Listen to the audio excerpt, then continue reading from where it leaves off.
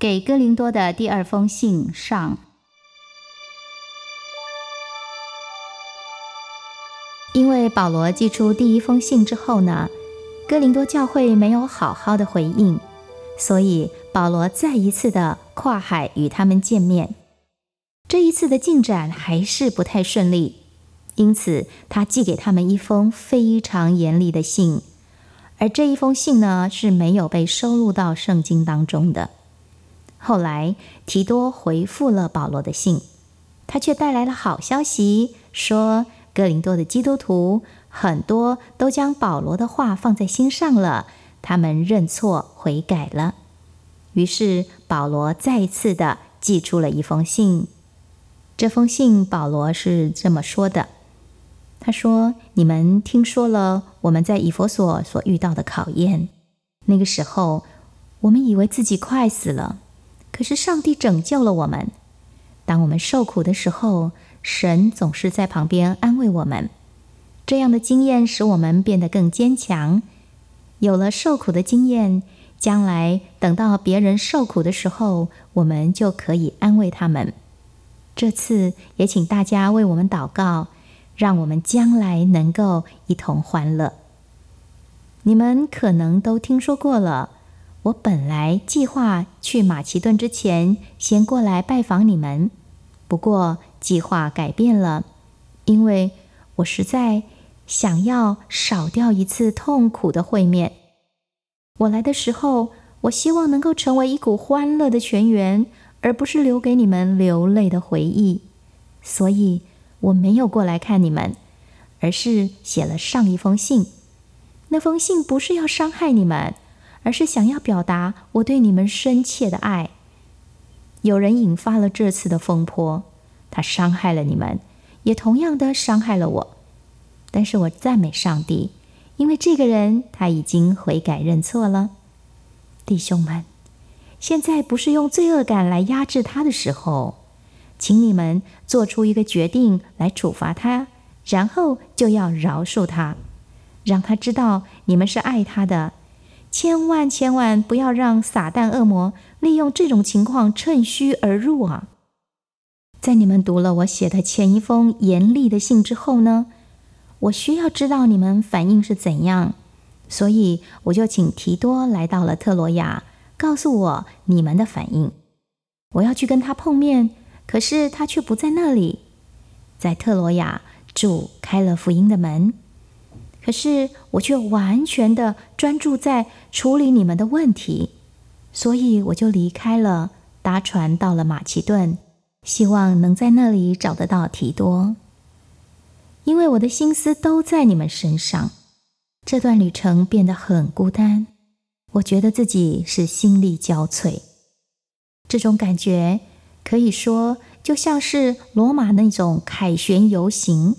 你们知道，罗马人会在凯旋游行的时候沿路烧着香，香的味道会让他们联想到他们的胜利，但是同样的味道却让那些俘虏感到非常的恶心，因为他们想到的是，当他们抵达了罗马之后，很快的就要面对处决了。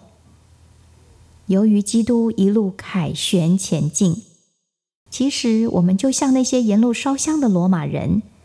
这个世界跟随基督，对于在耶稣基督里得胜的人而言，我们就是那种胜利的时候所发出来的芬芳的香气。可是世界却嫌弃我们，他们要面对将来的审判。在我旅行的过程中，我总是不断地想到你们。在这个世界上，人们总是会以名人的推荐信拿在手上来作为一种骄傲的炫耀。其实我觉得你们每一个基督徒都是一封上帝的推荐信。这封推荐信呢，是从我们这里生出来的，是从圣灵所书写而成的，然后就要摊开来让众人都可以阅读。因此我也才有信心继续的做这些圣灵正在做的新鲜事。如果我把我们这样的一封信跟上帝交在摩西手中的石板来比较一下的话呢，就可以知道，从前当摩西下山的时候，他的脸面容光就像太阳一样的发亮，得要在他脸上盖上一层手帕，别人才不会觉得太过于刺眼。那么这层手帕就让摩西脸上的光彩渐渐地暗淡下来了。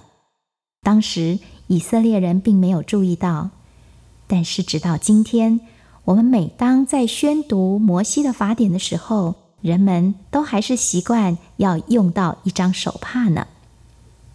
当一个人转脸向基督的时候，他原本蒙在脸上的那条手帕就拿开了，上帝带给人们自由，人们的脸上也会反映出上帝的荣光。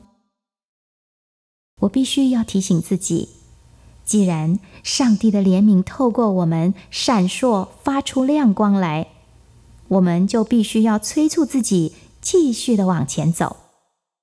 我要把任何可能阻碍我的事情都放到一边去。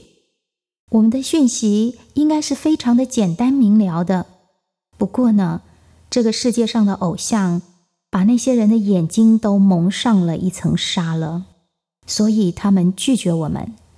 其实他们不是拒绝我们，因为基督才是世界上的真光，而我们不是啊。那些不信的人拒绝的是耶稣。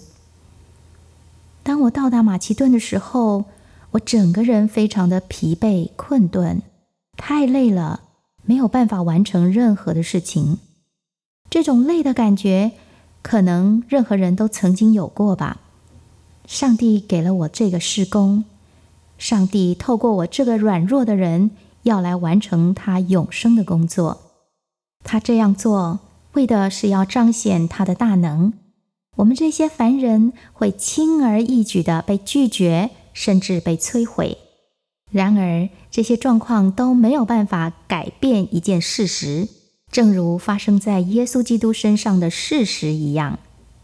神的大能发生在耶稣的身上，这样的大能也会发生在我们的身上。我们所遇到的试炼和死亡，会为其他的人带来生命。我不清楚你们的情况，但是我想，我终于明白了，我得到的鼓舞是来自于上帝，而不是我们在这个世界上所发生的事情。正因为这样，我是不会放弃的。我们在地上的遭遇，实在是没有办法跟上帝在天堂为我们所预备的来相比，不是吗？神的圣灵就好像是未来要发生的事情预先支付的定金一样。虽然我们住在这个肉体当中，我们跟我们天上的家还是分开的，不过当我们离开了我们地上的家，最后我们会回到天上与主相会。其实不管是我们在地上还是在天上都可以，我们的目标同样的是要得上帝的喜悦。最后审判的那一天会来到，我们总得要站在上帝的面前交账。我们要把这个肉身所做过的事情完完全全清清楚楚地交代明白，不管做的是好事是坏事，善事还是恶事，我们都要交代得清楚明白。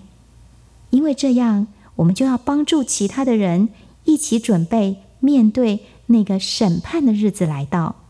让我们一起来工作吧。基督既然为我们死了，我们就要为他而活。我们为什么不为基督而活呢？每一个人来到耶稣基督的面前，都会成为一个新造的人。我们旧的生命会消失，新的生命将会展开。这样的事工赏赐给我们了，我们是与基督一起工作的，没有什么事情能够让我们慢下脚步来。